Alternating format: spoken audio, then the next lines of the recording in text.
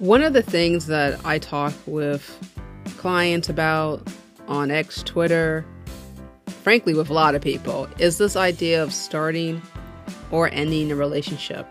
And I'm not talking about a romantic relationship. I'm talking about close, intimate friendships with people that share common interests, that frequent the same locations, but yet still it's just so daunting to really get something started that can be well-meaning. And in this particular episode, we're going to dive into the reasons why it's hard to start a relationship and why it's normal, especially if you have survived abuse or chronic stress in your childhood or early adolescence, and what you can do now to start a meaningful relationship. All right. If you're interested in all of that, stay tuned after this short break and we'll get straight to it. Hey, and we're back. Welcome to the Introverted Entrepreneur Podcast. My name is Denise Lee. I'm a life coach for business owners that specializes in traumas and addictions.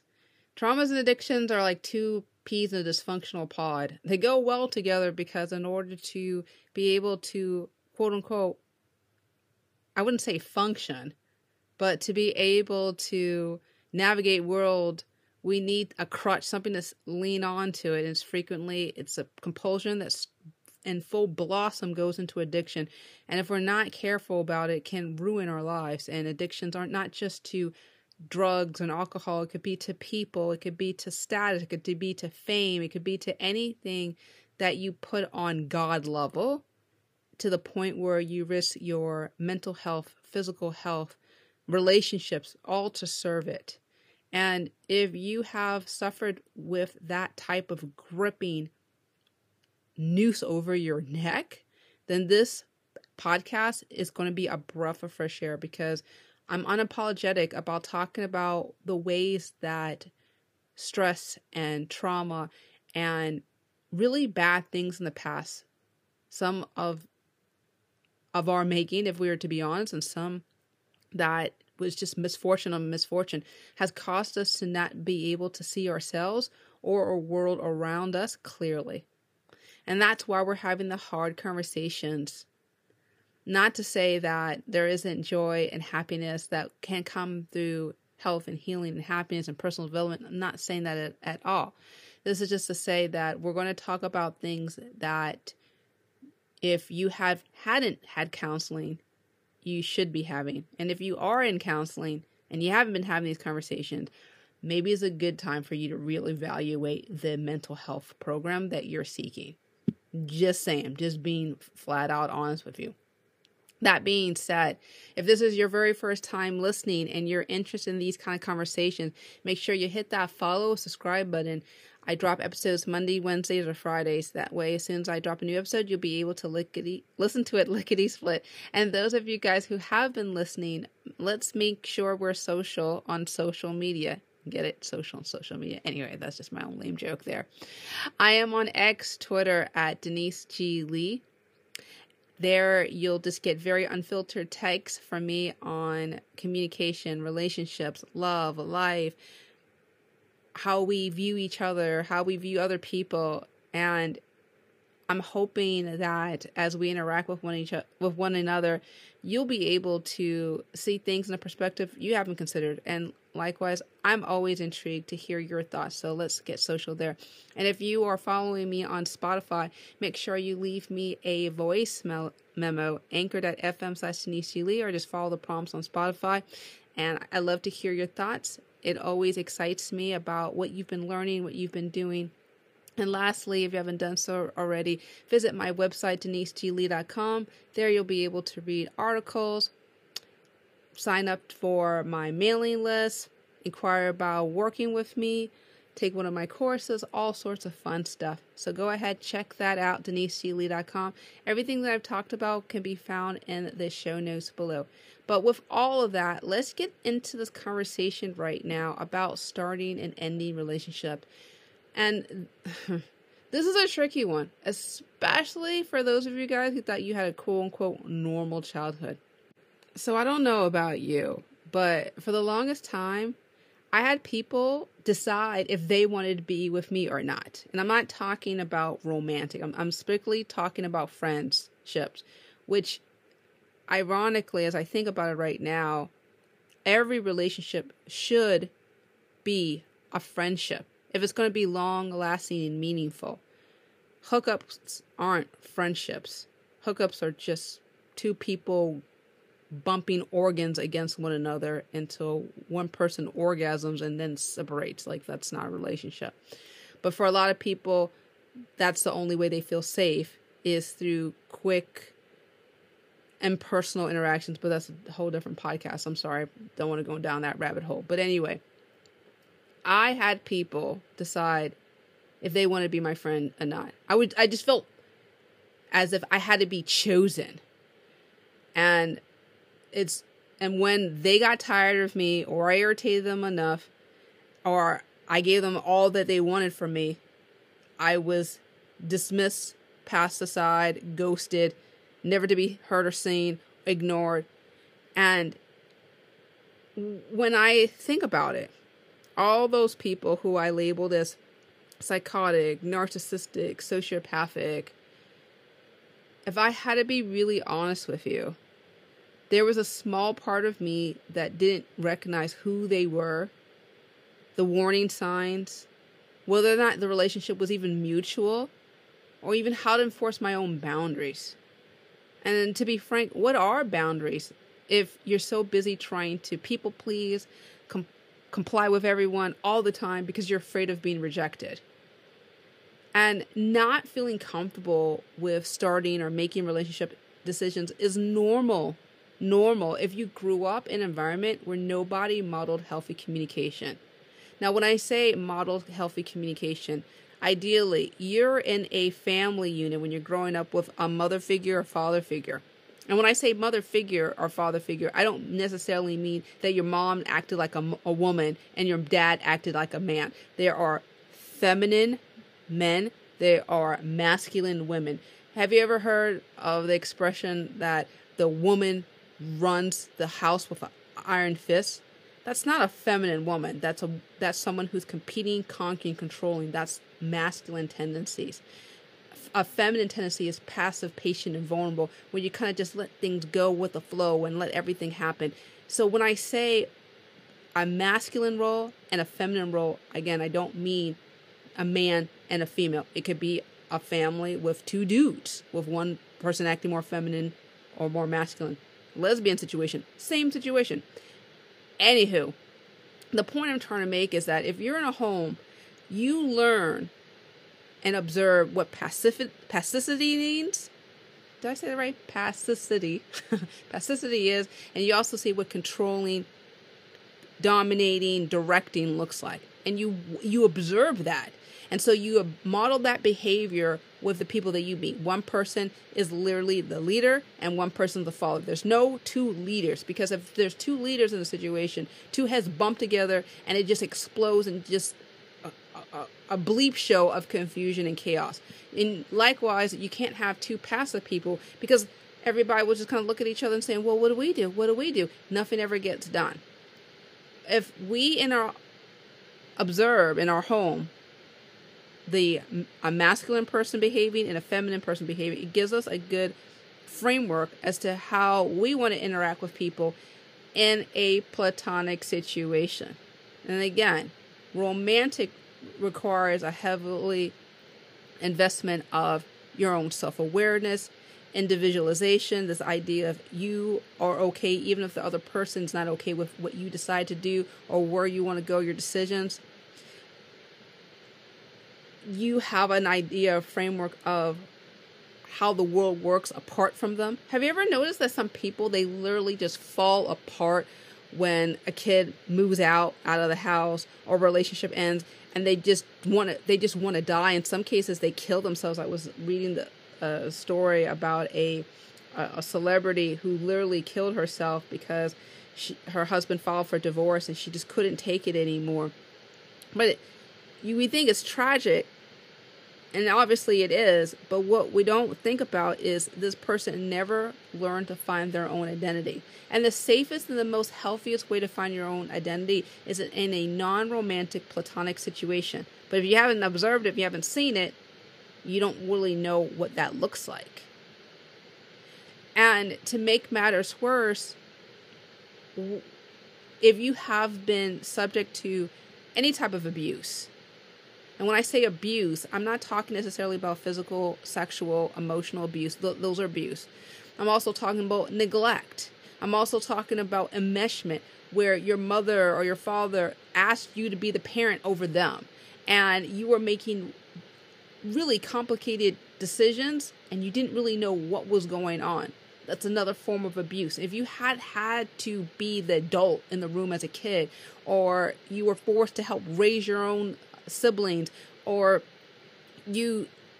I've heard this a lot with especially my entrepreneurs, where there was just high expectations of them to perform Olympic, professional level at such a young age. They were viewed as a prodigy, that they had to be someone different, that especially in their family where there's generations lines of doctors or lawyers or whatever that's really well known in your family, that you had to keep on doing the things that represent quote unquote what the family does.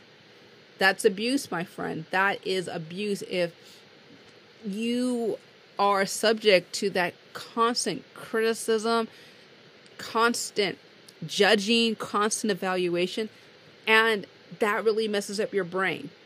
And so as a result, it's hard to have healthy relationships with peers your own age, to relate well with teachers, to relate well with bosses, anyone, because in your mind there's no frame of reference of what's healthy, normal, and appropriate, because everything was abnormal and totally inappropriate.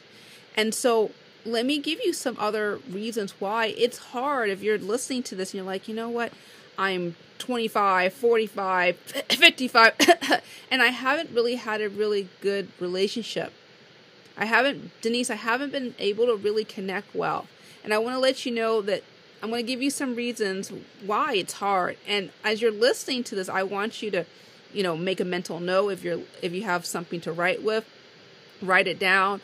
And because we're going to dig a little bit deeper into that, because I don't think it's enough for you to listen to a podcast and say, well, that's awesome, Denise. Now I know I'm really screwed up and this is why. Like, let's not just do that. We're going to move past the problem and get into the possibilities. Okay.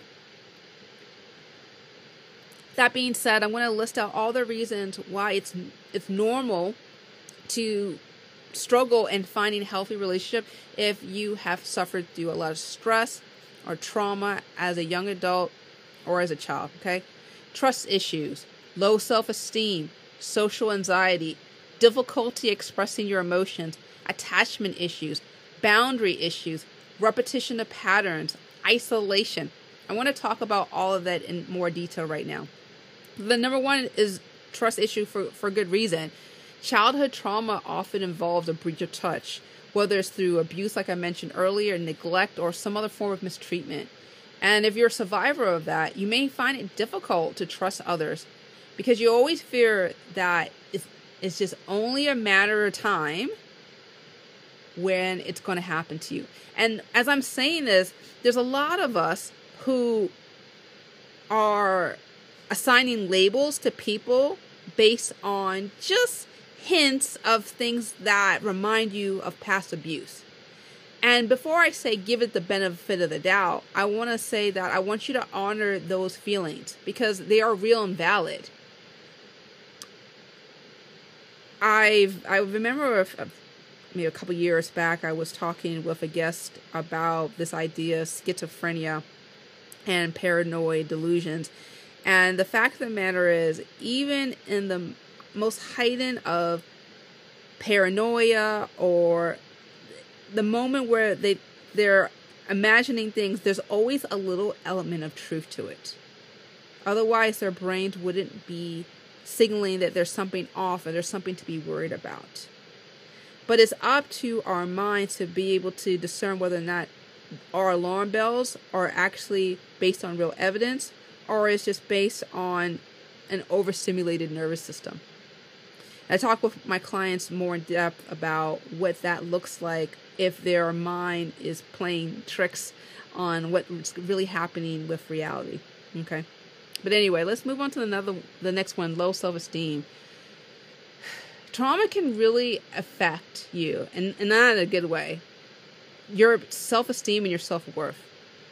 And as a result, you may have feelings of shame, not feeling that you're worried, guilt, wishing that you could turn the clock back and do things differently, even though the people may be long gone, or may not even be necessary, or just feeling inadequate, that you're not even worried about being with certain people. I remember when I was dating my now husband, I took him to a Christmas party, and I told him to not talk to the certain people in the room because they seemed like senior executives, and we couldn't enjoy each other's company. And my husband looked at me like, that's preposterous. They're all human beings enjoying themselves on a holiday party. But if you have low self-esteem, you always feel like there are people that are just forbidden. You can't talk with them for whatever reason. Okay? Social anxiety. Social anxiety is another big one. When you've been traumatized, it can lead to your fear of just interacting with people, because there's always this constant fear in your mind of being judged, rejected, and criticized. And if you're always thinking that there's a target on your back, you're always suspicious of the intentions of someone, that maybe they don't necessarily enjoy your company. Maybe they want something out of you. Again, it's that paranoia that comes out. Is it real, or do you need more evidence? But social anxiety says, no, let's just shut this one down. We can't even take that risk. Difficulty expressing emotions. If you've been traumatized as a child, you have problems regulating if you're happy or sad or upset or mad. You just go, it's like a ping pong ball. Like you're going from bump to bump to bump. And as a result, you don't even really know how to explain to anyone, including yourself, what's going on.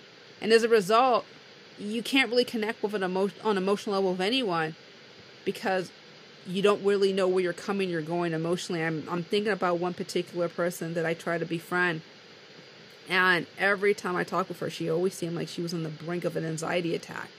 And I always asked her, are you okay? And she said, I'm fine. But her body was saying, no, I'm not okay. But she was so disconnected from her own body, she didn't realize what was going on. Okay, so I talked about trust issues, low self-esteem, social anxiety, difficulty expressing emotions. Bear with me. It's really important that I dig into this, because as you're listening to this, it may help you understand on a deeper level, okay, this is why I really struggle with connecting with people. Okay? Let's talk about attachment issues. There's only 3 ways for us to attach with people. What is it, like 40% of us have secure attachment where we're okay whether someone takes us or leaves us. Of course, nobody wants to be ignored or rejected, but if they don't like us, we're okay. That's secure. Some of us are avoidant, where we don't even want to try to even risk it, and we put up walls, emotional walls. We say we're busy, or we display, or for our body language, we are not available, or we're anxious, where we're afraid of losing someone. So we'll call someone 5-10 times a day.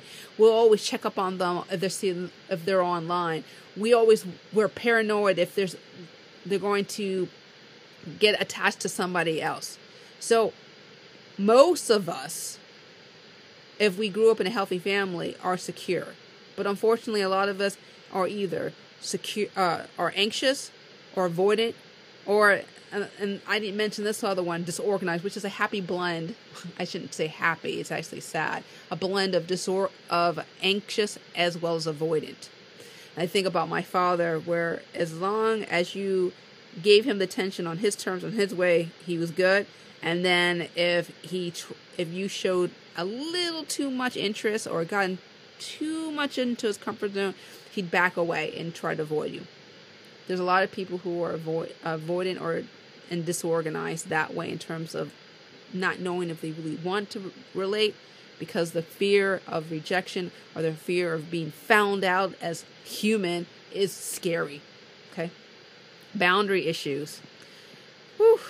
Knowing where you begin, knowing where someone ends is scary. Some of us have been in families where mom or dad or whoever was lord over everyone, and there was no such thing as privacy or boundaries or respecting each other's wishes. Everybody just trampled on one another. And it may be hard to know how to start because you were always so used to having some aggressive, dominating person take over your life, literally. And you thought that was normal. So the only relationships that feel good and normal to you are with aggressive people. I don't know your issues per se. I mean, I'm just talking generalities. But that's for some people who really struggle with relationship, is because they only want to be around aggressive people because it feels just like home. Repetition of patterns. You know, if you go on my website, deniseulee.com, there's a big banner that says Know Your Life Script. And life script is basically the patterns and the behaviors that were learned during your traumatic experiences as a child, early adult. All right. And if it was kind of like your rule book for how you learned to live life. And for a lot of us, what worked well in our childhood home unit is disastrous for us as adults. And if you're curious about what your life script is, visit that website, click on the banner Life Script. I think I also leave a link in the show notes below. It's a free 10-15 minute quiz. Take your time, answer it. It'll kind of give you some prompts to figure out what life script that you're working on right now. And life scripts can change. They're malleable. They're not like just fixed in sand and you can never change it. It just takes a lot of self-awareness on your part on whether or not you want to continue living the way you're living right now. Okay. Lastly, isolation. For a lot of us who have been hurt deeply from the people who are supposed to take care of us, from the people who are supposed to give us a safe landing spot, they just showed through their behavior that they were unsafe, and by extension, the world was completely unsafe. And so the best way to deal with life was to avoid it. And so that desire to isolate can be still present. I was thinking about one, well, I wouldn't call him a friend anymore, but someone I was friendly with in the past. I remember when he announced that he was teleworking, he was like, "Oh, I always wanted to do it. It was now his time." But I knew him, and I knew he was socially avoidant because of his own unresolved trauma issues. And so as you're listening to this, trust issues, low self-esteem, social anxiety, difficulty expressing emotion, attachment issues, boundary issues, repetition of patterns, and isolation, which area is like, oh my gosh, I really struggle with social anxiety, Denise, or my life script of it's don't think. I don't know what it is, but I just don't feel safe trusting my own judgment because all the people that I've met were always so darn dangerous. And if that's your situation, if that's where you are right now, I'm not going to sit here and lie to you and say, well, it's going to be okay, because nothing's going to be okay unless you change. And so what I'm going to do is in the time that we have remaining, is I'm going to give you some tips about how to start a new healthy platonic relationship. And this is not just something that is, as soon as you listen to this, you're like, oh, okay, boom, I got this. I'm never going to have any problems. Like, this is going to be ebbs and flows and trials and errors of relating well with yourself, relating well with other people. And it takes about 200 hours for anyone to go from stranger to close friend, and even more to maintain it. So as you're listening to this list, don't think that, oh, wow, Denise, like, I got this. Give yourself the breath, the space, the room to say, hey, you know what? I may mess up. In fact, the odds are high I may mess up because I'm learning these new tools. Is akin to a toddler trying to ride a bike. Nobody goes from riding a bike to doing tricks instantly. It takes time. You're going to fall down. You might scrape yourself up. You might, get egg on your face. It might be a hot mess. But as long as you actually get back up and keep trying, that's what matters. And I was going to say this at the end, but I want to say this right now.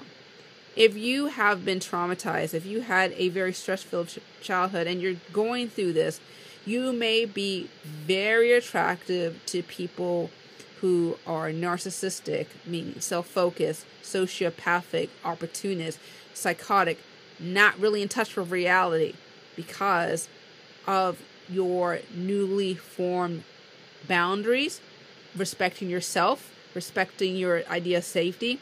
So I highly advise, if you haven't done so already, make sure that you have support. If you're not working with a therapist, get a therapist. If you rather work with a coach like myself, my links in the show notes below so you can connect with with me. I just don't want you to try to do this solo, because for a lot of us, us as human beings, I think we all believe that we all can figure it out on our own. But when we have dealt with such deep pain and insecurities, it's really easy on our part to rationalize the intolerable. So please, please, please have support from people who have modeled and demonstrate healthy, appropriate communication and interpersonal relationship skills. Because this is not something that is easy, especially if you grew up in a family where there's yelling and screaming and fighting, or distant, or people were playing games, being distant, like all that stuff. Be gentle with yourself and get support. And with that being said, I want to go through my tips about how to start a platonic, healthy relationship. Okay? First and foremost, be friendly. 2, find common interests. 3, initiate the conversation. 4, listen actively. 5, invite them to activities. 6, be yourself. And lastly, respect boundaries. So let's get into all of them again. Okay, number 1 is be friendly. Nobody wants to be friends with someone who looks cantankerous. I just have to say that out loud. And if you're meeting around someone and the energy is all low and negative, odds are you guys are going to build on a negative energetic wavelength, and that's going to open the door through miscommunication and dysfunction and all sorts of drama. And I don't think you need that right now. So being friendly means smile, making eye contact, showing genuine interest with positive energy. It's not just that you are approaching them, but you're showing, hey, I'm a normal, healthy, stable person that knows how to maintain their own emotions and relate well with other people. And I smile, I say that because it just seems so darn daunting for me. And it may be daunting for you right now, but trust and believe that being friendly takes practice. So if you want to look down and avoid eye contact, I understand. Resist it. The more you train yourself away from those old habits that once kept you safe, you will learn better habits to relate well better with people. All right, number 2, find common interests. Look, here's the thing. When we were people pleasing, when we were codependent, we were just going to be everything to everyone. Oh yeah, I'm into skateboarding when you're really into bowling. Oh yeah, I'm totally into electronics when you're into sci-fi. Let's be legit about the things that we really like and go into places where people are actually doing what we like to do, even if we're doing it by ourselves. When we're connecting on things that we have a mutual interest, it really lubricates and greases the well of communication, and we can be able to be ourselves and be at ease. People can pick up on stress. People can pick up when you're not feeling comfortable. And why make yourself trying to connect with somebody while you're feeling uncomfortable? Like, that sucks. Like, don't do that. And initiate conversations seems easy, but it's not. Because again, we're fearing rejection. So asking simple questions about how's the weather, how's the day, like, what do you think about this? And pay attention to how they're reacting. If they're not really interested in having the conversation, take that as a cue and say, okay, go about your business. For a lot of us, we're not paying attention to the nonverbal cues. Or maybe we're overly paying attention to cues, and we're thinking that every single bodily reaction is a snub against us. Maybe they just have something up their nose. Maybe they need to scratch their nose. Maybe they gotta pee, and that's why they're fidgeting. It may not be about you. In fact, I promise you, it's really never about you. But we don't know unless we initiate something. And if we are talking with them, listen actively. This is not a time where you're trying to fill up every single moment of silence. And in fact, sometimes silence is good. Silence gives you time to think. Silence gives the other person time to think. Silence gives everyone space. Allow that space to happen. That's okay. That's part of communicating. Sometimes being in a room with someone and not speaking is a form of connection. And I'm not saying you're staring at the phone and the other person's staring at the phone. That's not connection at all, okay? That's not what I'm talking about. I'm talking about actually being connected with someone and being okay that we're all human. We're all trying to figure things out, and nobody's perfect. And sometimes we may even put our foot in our mouth from time to time. Lord knows I do. Okay? Once you have that camaraderie going, this is where you have to keep the ball rolling, invite them to activities, grabbing a cup of coffee, going for a walk. My husband, he has a standing Friday morning walk with a friend that he met in a course that he took, and he still does it. Over a year, he's loving it. Once we make the commitment, keep it going. And look, here's the thing. Activities is a mutual thing. If you have to drag someone to want to connect with them, after this third or fourth time, take as a hint that they're not interested in you. And it's not about you. It's all about them. You want to be around people who love your company, that will invest the time, that see value in the conversation. There is no reason to try to force yourself into trying to connect with someone who has shown that they don't respect you, they don't respect anything that you talk about, your interests or your hobbies, or they just view you as someone as a means to end to get something. You don't have to do that. Okay? And while you're doing it, be yourself. Authenticity is key. This is the time you want people to see the real you. You don't have to pretend to be someone you're not. You don't have to keep everything. I mean, look, here's the thing. The first 3 months of meeting everybody, we're all trying to, be beautiful, wealthy, healthy, and sexy, and show that we've got it all together. And then once we get comfortable, the mask kind of falls, and we show people the fact that we've gotten to that. We burp, we fart, we do not so polite and beautiful things. We get upset, we get irritated. That's part of being human. And if you don't like that within yourself, then that's probably why you may not like it in other people. The humanity of who we are.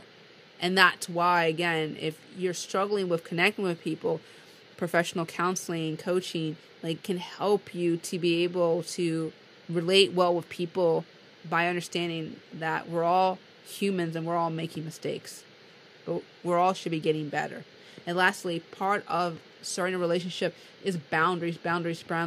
Understanding not just your personal space, but understanding what topics you feel comfortable talking with. If somebody wants to know all your lovers, your favorite sex position, your deepest fears, and the first week or first day, couple days of knowing you, that is a giant red flag. Most healthy, normal, I shouldn't say healthy, normal, I would say healthy people these days, healthy, don't feel as if they have to rush intimacy. They're viewing it as a long-term thing. Things will be learned. I mean, I've been married to my husband for almost 12 years. I'm still learning things about him. It's a long-term thing. Obviously, I've clocked in a lot of hours with him already, but the fact of the matter is we're always learning and growing and understanding each other. And we don't do that by trying to rush things quickly. So take your time and get to know people. Give that space for people to see who you are. But the utmost thing for you to understand is be clear about what you're comfortable and not comfortable with. Physically, emotionally, sexually, if you decide to take it to the next level, understand that. Be upfront and clear about that. So there's no mystery. Okay? Well, that is it. As you're listening to this, being friendly, finding common interests, initiating conversations, listening actively, inviting them to activities, being yourself, and respecting boundaries. What area do you need to work on the most? I'd love to hear from you. Connect with me on X, Twitter, Denise C. Lee. Send me a message on Spotify. Send me a message on my website, deniseclee.com. I'd love to hear from you either way, because I truly believe that if we don't have these conversations, nobody gets well. Nobody does better. And if you really enjoyed this podcast episode, make sure that you obviously hit the follow, subscribe button if you haven't done so already, and share this podcast with other people. That way we can amplify this message far and wide. Well, thank you so much for listening. Take care and be awesome.